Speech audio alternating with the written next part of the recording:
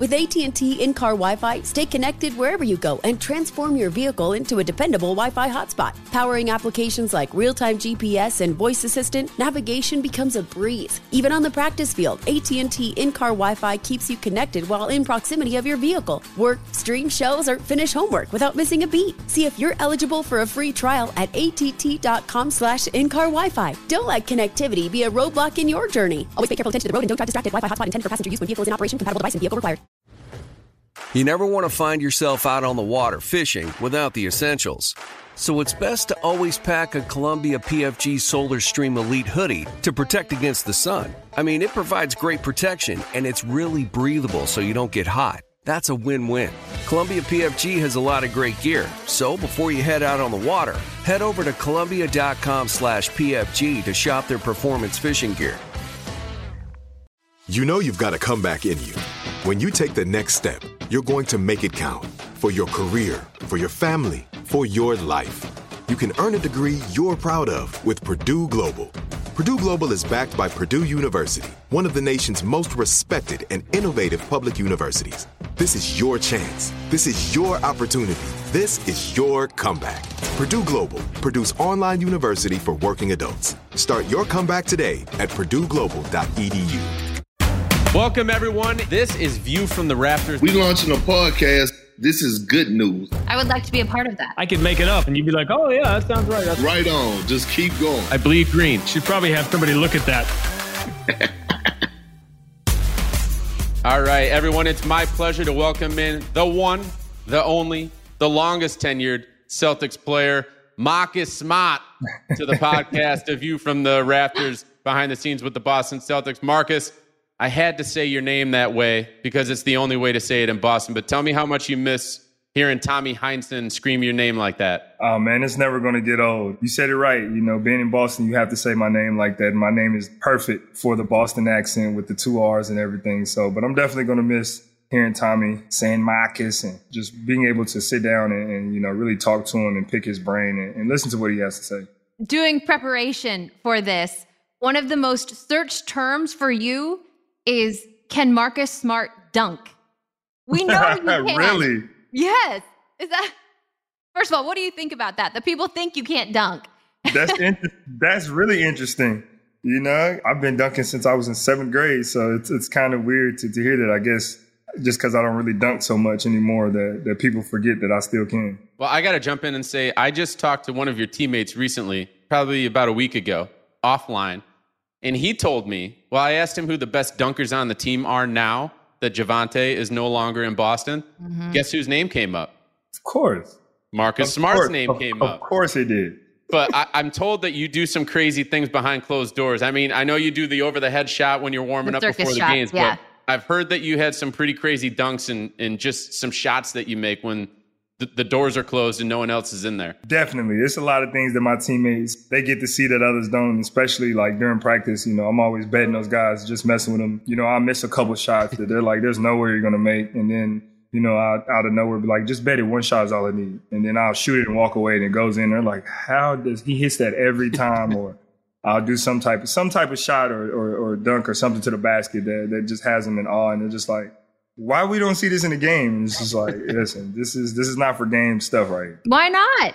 Why don't you bring it to the parquet, Marcus? Unfortunately, I don't get that opportunity like others do to bring it to the parquet. So, you know, I kind of keep it in my back pocket. Well, Marcus, it's crazy to me. I feel like it was just yesterday that I was down in New York City. I believe it was at the Barclays Center at that time on draft night, and your name gets called. I'm the first person from the Celtics to shake your hand. I don't even know if you remember that. I actually do. We walk in the back and, you know, we start to talk and you open up your jacket and you're telling me about what's on the inside of your jacket. First and foremost, does it not feel like time flies in this business that was 7, almost 8 years ago at this point? Yeah, I thought the same. And secondly, didn't that jacket basically like tell your life story? I feel like everything important to you was on that jacket, no? Definitely, you know, and I thought the exact same. You know, time is fly. You know, I'm talking to my family.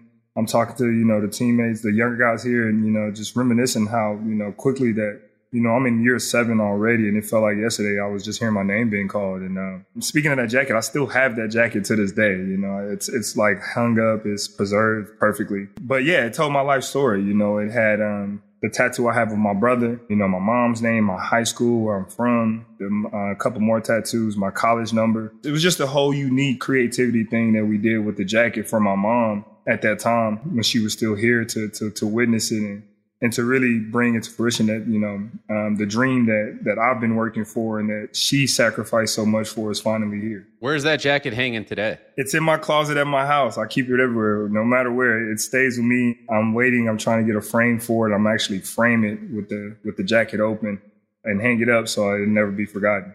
So right now it's robe, jacket, robe. That's what your closet looks like? Exactly. And Young Game Changer sweatshirts.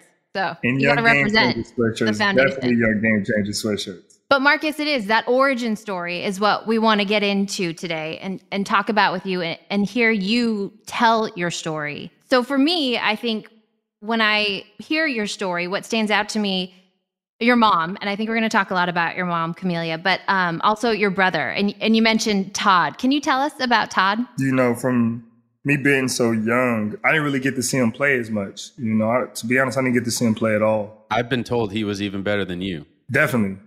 So he definitely was. He was actually the tallest one of my family members. He was 6'6". Wow.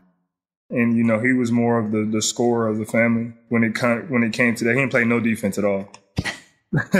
But yeah, you know, he so that doesn't run in the family? It does, actually. He's the only one. You know, the other two of my brothers, you know, they play defense and, you know, they're defensive minded. But him, he was straight score the ball, and that was all he cared about. He can walk in the gym, not stretch, and score the ball.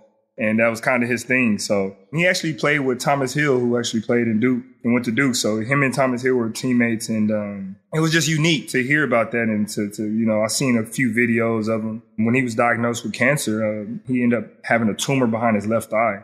So, you know, he had to go into the hospital on a game day. I think it was senior night. I'm not sure. It was senior night or it was other night. But he checked in the hospital and, you know, he was going to do his chemo and he had this tumor behind his left eye that just closed his eye shut. And literally about 20 minutes before the game, they said he comes walking in. It's a full loaded gym. Everybody's like, you know, they're kind of upset because he's not going to be here. They understand what's going on. And then they see him walk in and walk out with his jersey and warm up. And they're like, what are you doing? Like, who checked you out of the hospital? And he's like, myself. He was like, if I'm going to die or God's going to take my life or I'm going to, you know, leave this world, I'm going to do it my way, you know, and doing what I love to do. And that's playing basketball. This is what makes me happy. And they said he went out with one eye closed and scored, I think, like 30 plus points and just shot the ball like efficiently very well. And it was just a sight to hear. And just to hear my family explain it to me and talk about it was just something that, you know, just always stuck with me. How many times have you heard that story, Marcus? Probably 1 million times, literally. Like every time we get together as a family, we reminisce about all the good times. We had this thing where ever since I was younger, my family would come over at like around Friday night on the weekends. And, you know, the grown-ups would play cards, dominoes, cook, drink their alcoholic beverage. The kids would be in the other room outside on the basketball court, on the field, at the park playing and, you know, just really, really having those generations mix and keep the family together. For the people out there who don't know, you and Todd were separated by 16 years? Oh, 10 no. or 15 years, right? No. Times two. So about 20 to 30 years almost. So he would have been, to this day, 51 or 52. I can't remember off the top of my head. So about 20 years. And that's why you weren't able to watch him. That being said, I'm sure that he had a pretty significant impact on your life in general. What do you remember most about your days with him before he did pass away? Although I wasn't able to see him on a basketball court, just being in my life in general, you know, he was the guy. He was one of those guys that, you know, you can tell he was sick. You can see it. You know, he was already a tall, kind of slender guy. So, you know, the chemo really affected him, you know, when it got to his stomach and came back and started to spread. He started to lose a lot of weight that he already didn't have. So it was very relevant that you can see to the eye. But he never allowed that to affect him. There'd be days where he comes from chemo and you know, he's hurting and he don't want to eat anything. He can't keep anything down. He's tired. But he'll be like, all the kids, let's go. We're going to go to the pool. You know, take us to the city pool And, you know, he sits out there in the hot sun and, you know, he picks up some type of energy. I don't know where he gets it from to get in and play with us a little bit and take us to get ice cream. And then it was times where same thing, you know, he comes home, he's not feeling well. And, you know, my mom, she was a home nurse, so she was constantly taking care of him. Her brother at the time before he passed, he was a paraplegic. So he, you know, he was paralyzed from the waist down. So she was taking care of both of them and, you know, going to house and taking care of other people. So she had a lot on her plate, and he would come in and she knew how tired he was and things. And he'd be like, let's go to the mall. Let's go shopping. She's like, no, it's okay. And he's like, I'm not asking. Like, let's go. Like, you know, he was just that guy, you know, no matter how bad he felt within himself, he never allowed that to show with us and let it affect him of intertwining and, you know, just being in our life. How old were you, Marcus, when all of that was going on? I was about 11, around that area. I remember actually the day that he finally was pronounced dead. It was a week before. My mom had actually got in a car accident, and she was, and you know, went to the hospital, and she was okay, but it was a scare because they kept her in there for about 2 or 3 days to make sure everything's okay.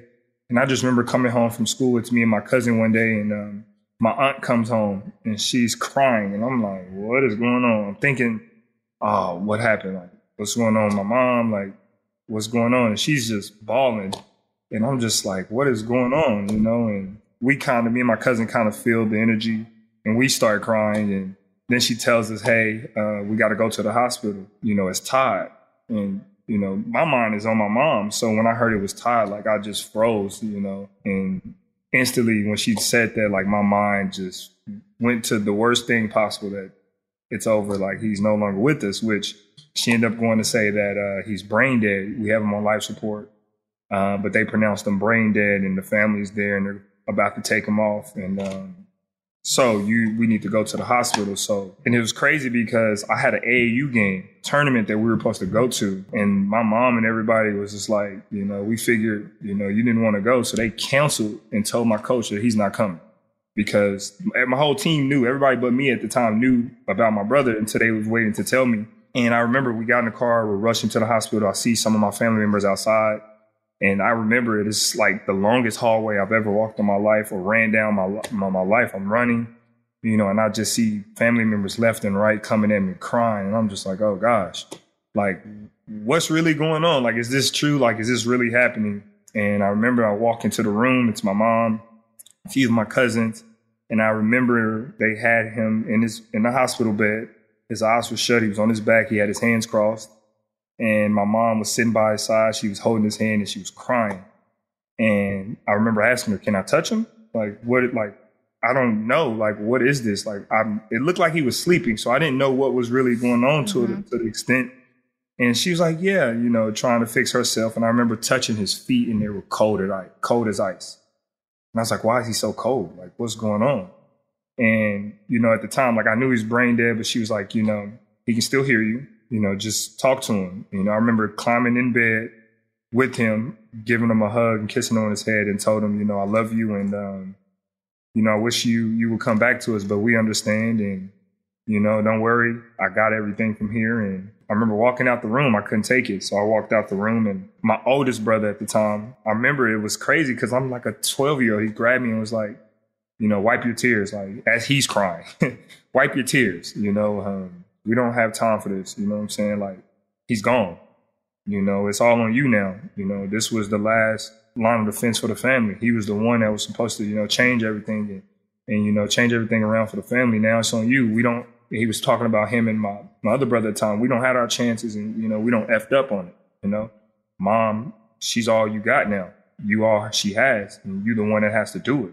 So there's no time for you to be a kid. So you got to throw all that kid stuff out the window. And, like, you know, I know you want to be with your friends, but this isn't the time to do that. You know, you got to really focus, and you got to get to college, and you have to make your dream come true because you're it. So, you know, I've never had a spring break in my life. It was very rare that I hung out with friends. I was playing every weekend, every day. I was playing not only in high school. We would go straight from high school to summer ball back to high school to different. It was just, I was constantly busy. A lot of times I was away from my family. So that's kind of where it has been for me ever since. You know, I had this mindset where, you know, every day I go out here, I have to play like it's my last, because it could possibly be my last. And, you know, my oldest brother didn't have a chance to to live out his dream, and it was taken away from him in a short amount of time. So, you know, you have to go out here and never take this game for granted. I mean, Marcus, I just listening to you say all of that and talk about all of that could happen in one day to a kid who's 10, 11, 12 years old. Those are like your developmental years where, you know, not a lot of people go through that type of tragedy and are able to come out on the other side stronger, is what it sounds like. Like that moment in the hallway with one of your other older brothers really changed you for the rest of your life. When you look back on that moment, just how important, I mean, obviously it's one of the toughest days of your life, but it sounds like it's also one of the more inspirational and positively impactful days on your life as well. Definitely, you know, and even after, you know, when we finally put him to rest and buried him, and you know, it didn't just automatically click with me. I was in a bad state of mind. I was in a bad place, a very dark place where, you know, I was rebelling. I was, you know, just doing everything I can to get the pain away from me and really divert it away from me into something else. So, you know, I was getting in fights in school. I actually got kicked out of my school in Lancaster, and it's kind of how I ended up in Flower Mound. I got kicked out of my school in Lancaster. I ended up going to stay. What got you kicked out? Fighting. So I actually got in. They had a rule, like too many fight rules. So I think this was like my 10th fight of the year. And they were like, you know what? We're tried. And because this time I put a kid almost in a hospital. So they were like, this is enough. So they sent me to what's called Alternative Education Program, AEP. Never forget it. It was horrible. There's a place that you don't want to be. I've seen kids that were in there since second grade or now in 8th grade. And it's pretty much a kid jail. You go to school and at the time we were in uniform. So, you know, you can only wear an orange shirt, white shirt, black shirt. Those are only 3 colors you can wear. You can only wear khaki pants, black pants, white pants, black shoes, white shoes. And I remember your first 10 days in there, your white shirt. And everybody knows you have on a white shirt, you a newbie. Everybody knew it. Day 20, you're kind of, because they started off with 30 days. They give you 30 days and you can obviously get more time added, more time released. Literally like it's a kid's prison. Like, it's crazy. And day 20 to 30, you got on the black shirt. And so you got people kind of know, like, okay, they're kind of in the middle of their time. They're almost getting out. And if you have on an orange shirt, you're on your last 10 days or whatever, you're kind of getting out. And you actually have to give, like inmates do when they come up for parole, they have a hearing of, should we let you out or not? You know, and you can get an early release or they can wait till your actual day to release you. And, you know, it was crazy. This is how they made us stand in line. Everywhere we went, we walked in line, one after the other, following the leader, couldn't break the line. We had report cards every day. If your report card didn't, like, if your grade was below a 90, that day didn't count. Wow. So that day remained on your record. So you had to every day. And, you know, if say you get in a fight in there or you get into some trouble there, it wasn't like, all right, send you to the principal office. The principal will come down and he will give you an option. You can get more days added or you can take 3 paddles with the paddle. Oof. And, you know, so it was just like, and this guy, he was like 6'9", just a big guy. And I've seen guys and girls take up to 20 paddles one time. Like, it's just like, what are y'all doing? Like, I've seen people like get 100 more days because they didn't want to take the paddle. So the days kept adding up and it was. This is just crazy to me to hear this because this isn't that long ago. I feel like right now, like you would not hear about that anywhere in America. It's like not okay anymore. Nope. I don't know. Crazy stuff happens in Texas, Mark. Yep. It was a different. I mean, I've had kids where it's true. I've never lived in Texas. Yeah, it's Texas is weird. It's its own little state. It's its own little country in a sense. But I've seen kids where you coming in to school or leaving and they're on a school bus coming in. We had one kid on there who peed in a water bottle and threw it at a teacher off the school bus. Like, these are the type of kids that I'm in at this school with. Like, I'm constantly have to watch my back because I might have to fight somebody here. And that's just how it was. And, you know, in my mind, I'm like, dang, like. How did you get out, Marcus? When I first went in, I was just like, I was really down. Like, I don't want to be here. I shouldn't be here. Like, this is crazy. Like, what's going on? You know, and I just remember my mom telling me, you know, it's something you got to deal with. You got yourself into this and you got to do the time. You got to get up out of there. And you got to mind your business and get up out of there. So, it was a lot of temptations. It was a lot of people really edging me on and, trying to get me, I just remember, just keeping my head down and, staying to myself as much as I could, trying to do all the work I could, just really trying to be good and get this good behavior where I can get an early release. And I remember, I think I got out on day 25. I went up to the board and they asking me these questions, why I think they should let me go. Have I learned my lesson? Like, it was very humiliating. Like I said, it was a kid prison.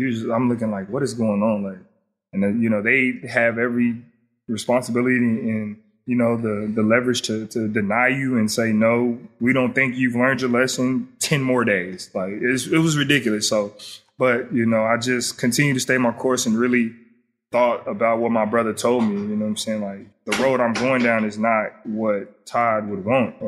And if he was here, he wouldn't even allow you to be going through this. So, like, what are you doing? I remember, once I got out, I told my mom, I had a friend who lived in Red Oak at the time. It was about 20 minutes from Lancaster. And I used his address and I started going to school there from my 7th to 8th grade year. And then I got into some trouble there, my 8th grade year with a teacher. I remember, I'm like, I can't do this anymore. So my best friend, Phil Forte, was at Flower Mound already. I remember we were at a tournament. His dad was like, listen, it's a great school up here. It's a refreshing new vibe for you. It's a great education you can get in. And, you'll have somebody that a friendly face to help you get around. So it was weird because at the time, I'm a 9th grader. 2 weeks in, I tell my mom, I'm like, listen, I can't do it anymore. She was like, what are you talking about? So I explained the situation. I'm like, it's getting to the point where, like, I'm going down two roads. It's either in jail or I'm going to be dead by the age of 21. Like, I see it because it's just so much out here that's tempting for me and it's really trying me. So she was like, so what are you saying? I'm like, we got to move. And, at a kid at this age, to make that decision, it took a lot because I'm leaving my family behind. I'm leaving all my friends behind and starting something new. And I moved to a predominantly all white school. Like, I'm already just down, And I remember we said, okay. And 3 days later, I go and get my transcripts from the school and everybody's surprised. Like, where are you going? Because I didn't tell anybody. I just left. And they were like, oh my gosh, like, why are you leaving? And like, I just got to do it. Never talked to it. I rarely talked to some of my friends back at the time back then. Think about it now, it's probably the best decision I could have made for not only me, my family, and my career, and, I'm thankful for that, and it took a lot. And like I said, those words from my older brother really resonated with me and stayed with me to make that decision because I really didn't want to make it. I was terrified. I didn't know what I was getting myself into. But like I said, I'm very glad that I made that move. Marcus, the older brother that you're talking about, is that Michael? Nope. My oldest brother, Michael, is the next youngest. He's the second youngest compared to me. The brother I'm talking about is Jeff. His name is Jeffrey Westbrook. My oldest brother is Ty Westbrook. And the next oldest is Michael Smart. And then it's me, the youngest one. And the age difference between me and Michael are 9 years. So wow, we're all kind of scattered around the charts when it comes to that. Because that was my next question. While all of this is going on, Michael was having his own struggles, right? Definitely, and he was taking Todd's, death very hard, just as hard as I was. And, he was caught up in the life early where we stayed. He was in the gangs. He was out in the streets out past the curfews. He was doing this. He was doing all kind of stuff. I've seen him deal drugs to some of my friends in high school. And I'm just like, what do I say? Like, what do you say to this? I gotta go to school with this kid. But this is my brother. Like, what do you say? I was constantly being stuck in. What did you say? Or did you not say? I stayed away from it, and that's the one thing I can, although he was going through his mess, one thing he made clear is that everybody stayed away from me.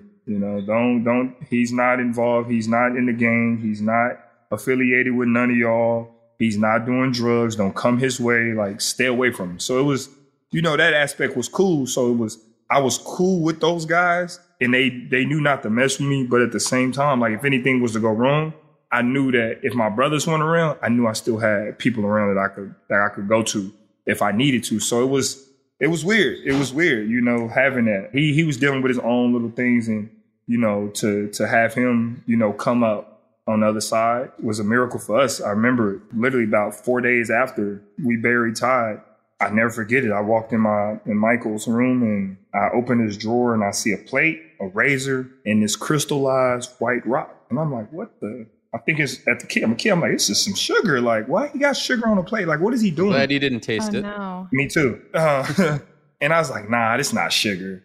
It had no smell. Like, I was like, I set it down. Day 7, we get a call that my brother's in the hospital. I'm like, what's wrong? He OD'd. And remember, my uncle, who was paralyzed at the time, he was laying in his bed and my brother was standing in the doorway talking to him and he just collapsed. And my uncle crawled out of his bed, remember, because he's paralyzed from the waist down, crawled out of his bed, picked him up. He had hit his eye on the fan. When he fainted, he fell so hard that it just left a big black eye. They picked him up, called 911. They came, pumped his stomach, and the doctor told him, he said, listen, after he got done, he woke up, he said, listen, my job is to save lives. If you're going to do this to yourself, don't come back to this hospital. They said he had enough cocaine in his system to probably kill a baby horse at that time. Oh my God. Which was, like I said, a miracle. Like, we couldn't even, like, we were like, yo, like, what's going on? That's when we figured out, he was really taking it hard. And like I said, for him to come out on the other side of that was a miracle for us. He's doing great. And I think, it sounds like both of your brothers who you've talked about to this point of some pretty difficult stories, they impacted you in different ways and got you to where you are today in a way. And I know you've mentioned her many times already. And every time someone Googles Marcus Smart, your mom's name is going to be attached to it in the result because you have so many stories about how she impacted you, just your family altogether, and your mom leading the way. Talk about your mom. I do want to hear you talk about your mother, Camelia, and her impact on turning you into who you are today. Oh, man. She was my best friend. I think for her, having all boys, it was perfect for her because she was more of the tomboyish type of mom where, she played basketball. Her mom played basketball. Her mom played softball. Like, she had a lot of brothers who just kept her around. And, so for me, having her, she's my best friend. She always told us, if you can't talk to me about it, you shouldn't be doing it. So, it didn't matter what it was, no matter what trouble we was in, we could always go to her and, just talk to her. I had numerous talks about, the fights and I don't feel like this. And she's just constantly giving me that advice to move on. And when I'm down or don't know what to do, she was constantly there. And I think it showed, everybody that knew her loved her. Everybody that didn't know her loved her because of just who she was.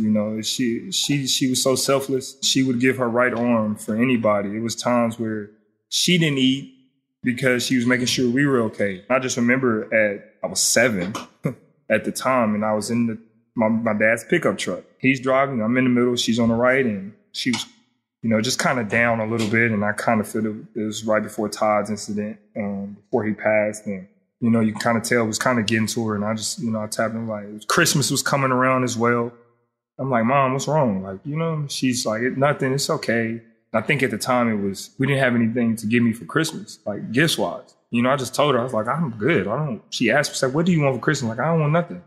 I just want to be with my family. Like, I just want to be able to spend Christmas with my family and brothers. Like, and I remember telling her, I said, and I patted her on the back and gave her a hug and I said, don't worry. When I make it to the NBA, you'll never have to work again. And I'll make sure of that. And she just busted out crying. And how old were you when that happened? I was 7. You were 7.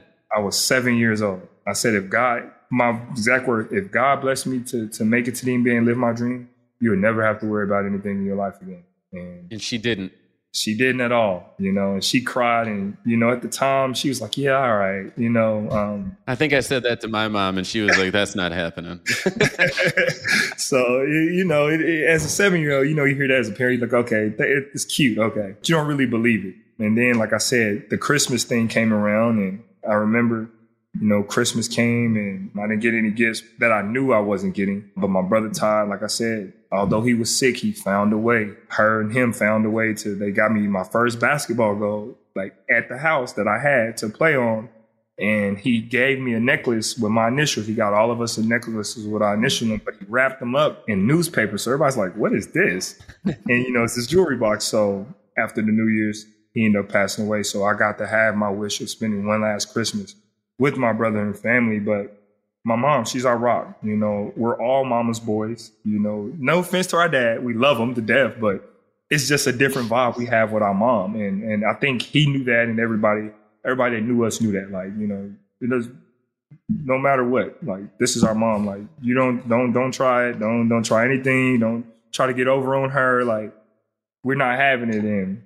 And she showed that. She showed the love, and she let it be known. I love my boys, and you know, but she was firm. She didn't, you know, having all boys, you kind of have to be. I've heard she was tough on you guys. Oh, she was the toughest of us all. Like, it's funny because we'll hear like people like at the age of AAU, we always had coaches cussing and everything. It was fine. We were just like, okay. And everybody's like that scares us. Like, how y'all these? I'm like, listen, you know, my mom, that's normal. Like, this is nothing. My mom, like, it's ridiculous. All right. Well, we've heard quite a bit about your upbringing. We're going to take a quick commercial break and talk about how that upbringing has turned you into who you are today and the player that the Boston Celtics and all of this fan base loves seeing take the court every single night. We'll be right back.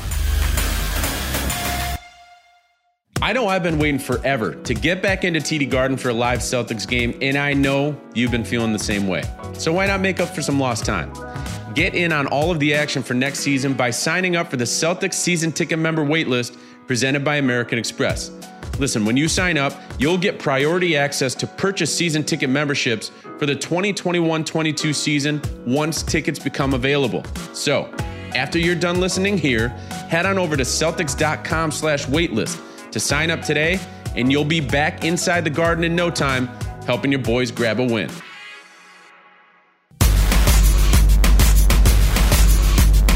All right, well, Marcus, you told us quite a bit about your upbringing and really how that impacted really when you were in your years where you were being molded by everything that was going on around you, and that turned you into who you are today. But let's talk about who you are today. To me, you're just wired differently, man. Like, you're like a different type of dude that's out there on the court every night.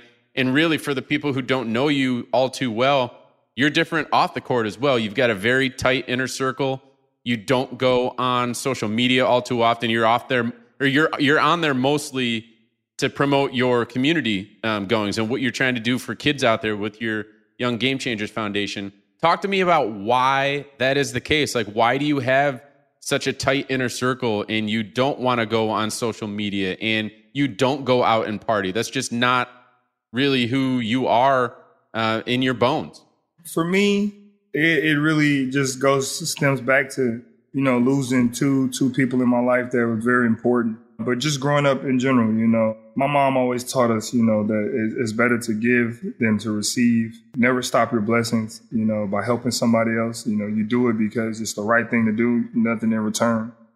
And so when my brother passed, you know, I wanted to start, you know, the Young Game Changer Foundation to help find a cure for cancer and mentor, you know, the youth and the younger kids, especially in the urban cities and things like that. And then, of course, following that, my mom comes down with the cancer as well. So it really just, I guess, prompted me to keep going even more, and that I was on the right track of doing the right thing and what I felt I was put on this, you know, this earth to do. You know, I always told my mom and people who know me, you know, I tell them a lot, like, you know, why are you so happy? Like, off the court, like, you're different. I'm like, listen, like, why are you such a good person? Like, and I just told him, you know, from everything I've been through, you know, and that I understand, you know, what families go through of losing a loved one at an early age or older age, or just losing them in general. So my job, you know, is to bring a smile. And like I told him, if I could bring a smile to just one person's face, then I did my job here. My mom always told me there's always somebody going through something way worse than you are. Never forget that. And usually you don't know that they're going through that. Exactly. It's a lot that you don't know people. So for me, it's not so quick to judge a person just off of, you know, what they're going through or how they acted in this certain moment, because you don't know what prompted them to do that. You know, you don't know what they're going through at that time. So, you know, being able to have this foundation, being able to talk to kids, or having, you know, families and younger kids that, you know, are trying to deal with certain problems that they have no clue. You know, for me, it was a little bit tougher because I didn't have somebody to just sit me down and be like, I've been through what you're going through. I understand it. I know this is what's going to happen. So I wanted to be that. I wanted to be that person. and be that for everybody. And the social media thing, you know, I never really big on social media. Social media is a lot of trouble. You know, I love social media for the simple, you know, it's a lot of ways, a platform for you to use in different aspects. You know, a lot of people on social media, a lot of people generate revenue from social media, you know, so, you know, social media is great, you know, and I think it is great, but it's not for everybody and it's not for me. You know, I'm not really. Sometimes it can be really toxic. Like it can be very let's not toxic. beat around the bush. It can that's be just very what it is. Toxic. You know, too much of anything can be toxic. So I'm not the one that like to really be seen. I think it kind of shows with the way I play. I'm more of a playmaker than anything. I love, you know, getting my teammates involved. The social media never really clicked with me. I never been to social media. I didn't get a Facebook until my senior year of high school. I didn't get an Instagram until midway my freshman year of college, and that's because I was forced to on both of those because my friends like, you have to get one. It's just weird. You know, I just want to be, like I said, I just want to be that person that, you know, when kids look up, you know, they could say that, you know, not basketball-wise, but life-wise, like, you know, I look up to him, you know, in that aspect that, you know, he understands me. Like, I can actually sit down and talk to him. And the kids that I mentor and talk to, like, we keep it real. You know, I tell them keep it as real as possible. You know, I don't talk to them. You know, I don't sugarcoat anything with them. I keep it real. Whatever, like, there's nothing you can't ask me where it's off balance. It's out of balance for us, you know. We talk about it all. And just people I talk to in general, you know. As you can see, I'm an open book. Like, you ask me about my life, I'm not going to hide anything, you know. Even with my brother. That's why you're perfect for this podcast, man. Seriously, that's why we wanted to have you on here, because you have a great story and we want people to hear it. You say you don't want to be flashy, though. You don't want to put yourself out there, but you wear the robe topless with a lion on it. What is Gucci, right? Is it Gucci? Versace. I'm sorry. You're putting something out there for the record. And then social media, if you're not on it, how difficult is it, though, you guys talk about how it can be toxic. How difficult is it to block all of that out and all of the criticism? And I think, especially in a season like this one, you know, the fans have a lot to say, and a lot of it is pretty negative. Have you ever thought about getting a burner account? Like, has there ever been a moment that you just like almost just wanted to respond to someone or say something? No, because if I respond or say something, I want you to know it's coming from me. I don't, because I've actually have responded to some people privately before that was kind of, you know, being negative. And as we all know, that negativity that they were showing online, when you actually hit them up, that changes. It's like that quick as possible. You know, I've had some guys talking crap about me, and it was crazy. And I DM'd them, and, you know, I said, if you got anything to say, I'm right here. I'm not hiding from you. I'm not with you know, I need everybody to hear my conversation. Like, even when I get into arguments, like, if I have something to say, I'm not going to social media. I'm going to DM you personally. That's between us. I don't need everybody in my business, you know, and that's just kind of how I was raised, you know. But yeah, I never really did the burner accounts. I don't really like them. Like, if I got something to say, or I feel like if you're going to say something, stand on it, show your face, show your name, stop hiding behind it. Go ahead and do it. Marcus, you take that same attitude into the locker room, right? I mean, we heard the story about the bubble and the altercation between you and Jalen, and I'm just curious how... To clear that up, I did not throw anything, by the way. Did anyone throw anything? Wasn't me. I'm not saying anything. I don't know what was thrown. I actually left. That's what I'm saying. I left and went to the restroom. You weren't even there. But of course, you know, it's a reputation behind me as being a hothead. So it is what it is. You know, I'm perfectly fine with being that martyr for this team because we need it. And I'm perfectly fine being that. My teammates, like I said, they respect me. They understand that it's coming from a great place when I do have those moments. But no, I did not throw anything in the bubble and yeah, clear it up. How have those conversations evolved as you have taken on a larger leadership role? And how do you view yourself as being that guy in the locker room whose job it is to say something? It's a thin line, though, you know, because you're dealing with different personalities. You know, we have a lot of Pisces and Aries on this team. You know, those are a lot of emotional creatures. We're going astrology here. Yeah, wow. You know, even in the past, like, you know, it was a lot of Pisces, you know, and Aries in here. So it was a lot of emotions. And it's just, you know, you have to tread lightly. But at the same time, you know, you have to be to the point where, you know, you have to be real with yourself.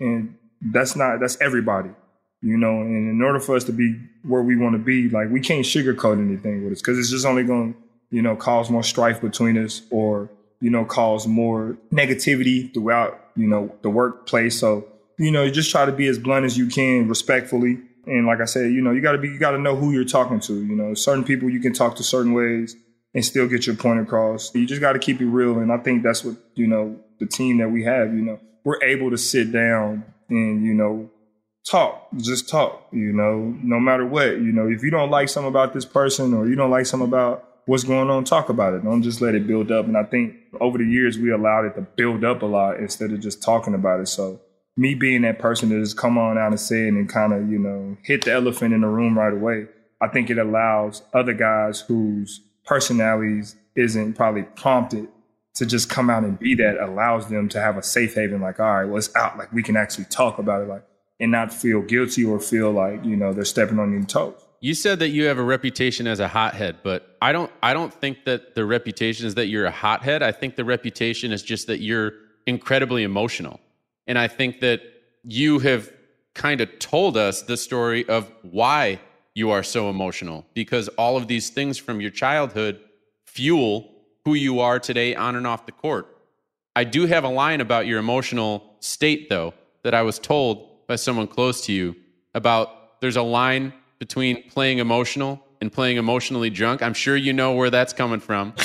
But how difficult is that to toe that line in the middle of the game that matters so much to you, that you want to bring wins to this franchise, but at the same time, you want to bring out as much emotion as you can because that's what fuels what you do every night? Wait, hold on, Mark. We're going behind the scenes. So who's your anonymous source? Yeah, I want to know. Kenny. That's Kenny. Of course, it's Kenny. Kenny Bourne. He's always said that since my freshman year. And Kenny was one of Marcus's high school coaches. So just to share that with everyone. Yeah, he's a great guy. But yeah, he's definitely been saying that since my freshman year. It's to the point where, I've been always told and taught that, and we kind of forget that, not everybody thinks the same as you. Not everybody feels the same as you. So, my emotions, the way I bring them out and the way I play, somebody else might not play like that. So they might live vicariously through me emotionally because they like, that's him. Like, we need that from him. And I'm going to ride it off of him because that's him. So for me, everything in my childhood fueled it. I just go out there and, like I said, I play every game like it's my last because it possibly could be. And like I said, my brother's life was taken too soon. And he didn't get a chance to live his dream. So, but how hard is it to toe that line, though? Because there have been moments, both in college and I'm sure in high school and in the pros, where you've gone over it and you probably admit it, but it was just your emotions getting a hold of you. How tough is it to toe that line? Yeah, so it's very tough. Everybody knows that I wear my heart on my sleeve, and I'm very passionate. And it's tough because of the simple fact, like I said, not everybody feels the same way you feel. It's kind of like people who drink when they're, intoxicated and you're not. It's like, oh my gosh, like what is going on? Like, oh my God, dude, like, yeah. I can't believe like I'm dealing with this right now. That's kind of how it is. Like, that's how people feel about me all the time, Marcus. No, but are you trying to say that's how people feel about you when you're out there and you're emotional? And that's how I feel when I'm the one emotional and I don't feel that from everybody else. It's like, I don't see how y'all don't feel this passion that I feel. Like, I don't see how y'all don't want to go out here and give everything you have on the court. And once again, I have to stop myself and realize sometimes, because not everybody went through what you went through. Not everybody experienced the things that you experienced at a young age, early age, and had to see and witness that gives you this fuel. They get their fuel another way. So that's what makes it hard, because you've been taught this way. You care so much that it's like when you don't see people matching that, it comes off as they don't care. And it comes off as an arrogant type of feeling to you. And it's like, that's not how I was raised. I work too hard. I work just as hard as you. Like, I need everything you got because you're going to get everything I had. And that's where the line comes, because you expect people to feel how you feel. But like I said, you can't, because not everybody is brought up the same way or experienced the same things that you experienced. And one guy who I'm sure you've talked to quite a bit throughout your career here with the Celtics about that emotional state is Danny Ainge. I know you guys are really tight. Why are you tight? Talk about emotional, though, by the way. Danny on the sideline. Danny on the sideline. Not keeping anything in check. That is pure, like, give me a Danny camera during the games. I just want to see that. Yeah. Oh man, please, we need that. We need that. Just The ratings will skyrocket if we get a Danny Cam. I think they would. I think they would. But I think with Danny, for me, because you guys are polar opposites from the outside. Oh yeah, definitely. But I think for Danny, I think when he looks at me, it reminds him of himself in some ways. Where Danny was a little fiery on the court as well, as we all know. So.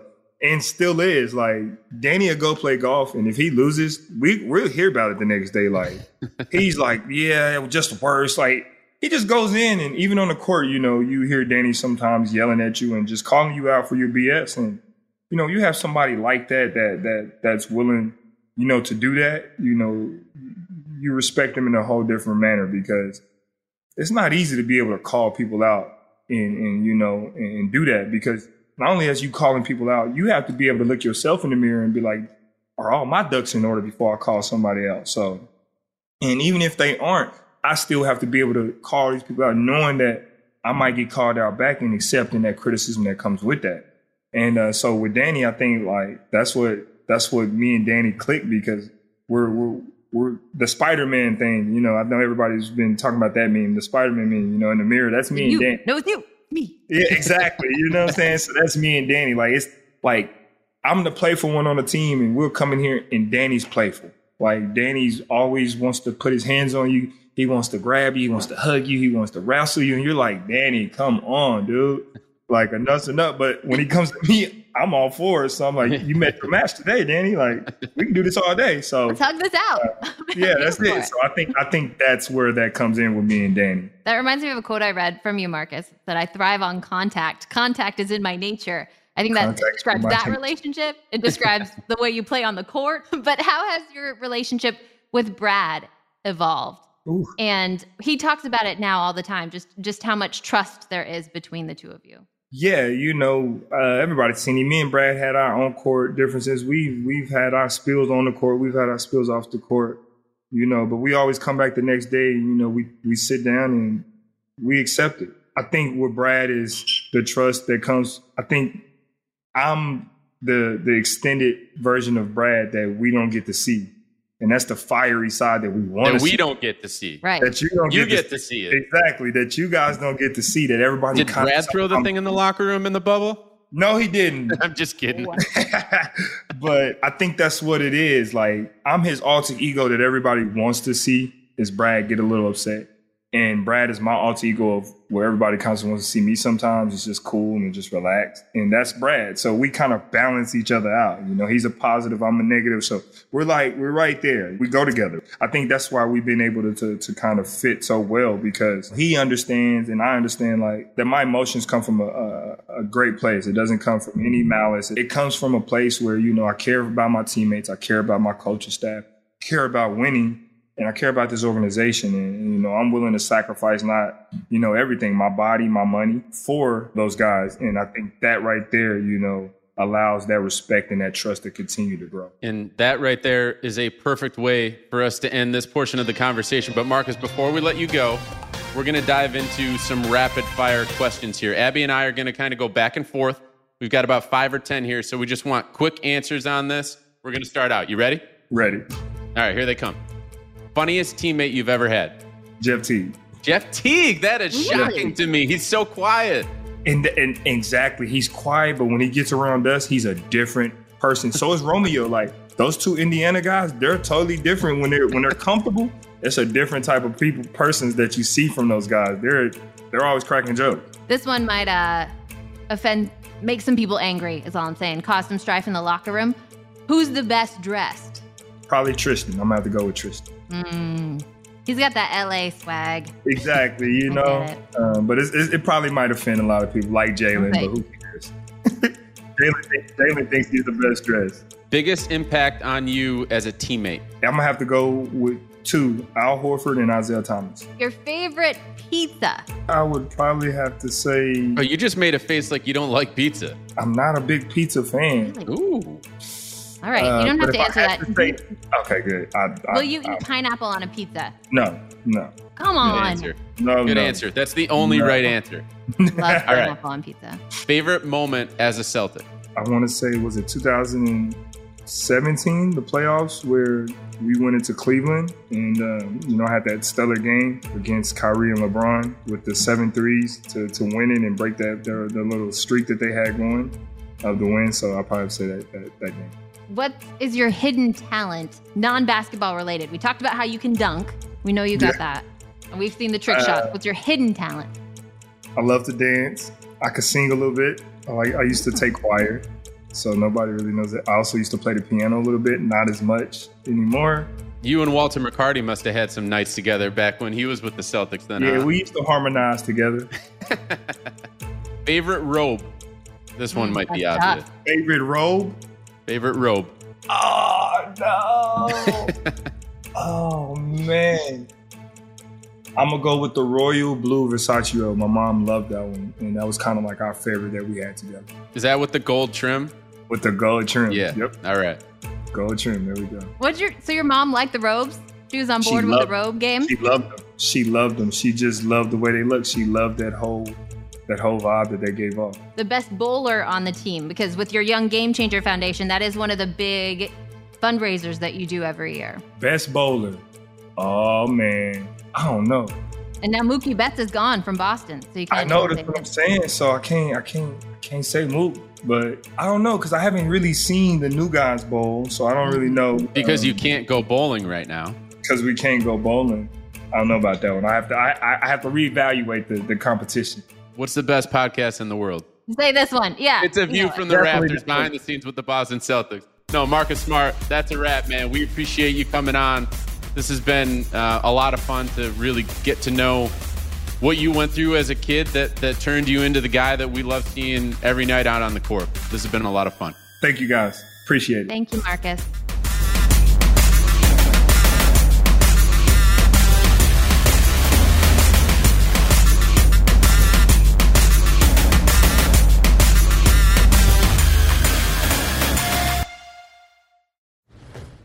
You never want to find yourself out on the water fishing without the essentials. So it's best to always pack a Columbia PFG Solar Stream Elite hoodie to protect against the sun. I mean, it provides great protection and it's really breathable so you don't get hot. That's a win-win. Columbia PFG has a lot of great gear. So before you head out on the water, head over to Columbia.com/PFG to shop their performance fishing gear. Pacaso knows your vacation home is your best home. It's the place that brings family and friends together. It's where you're the best version of yourself. Pacaso makes it easy to co-own a luxury vacation home in amazing locations. Listings start at $200K for 1/8 ownership. Pacaso does all the work for you.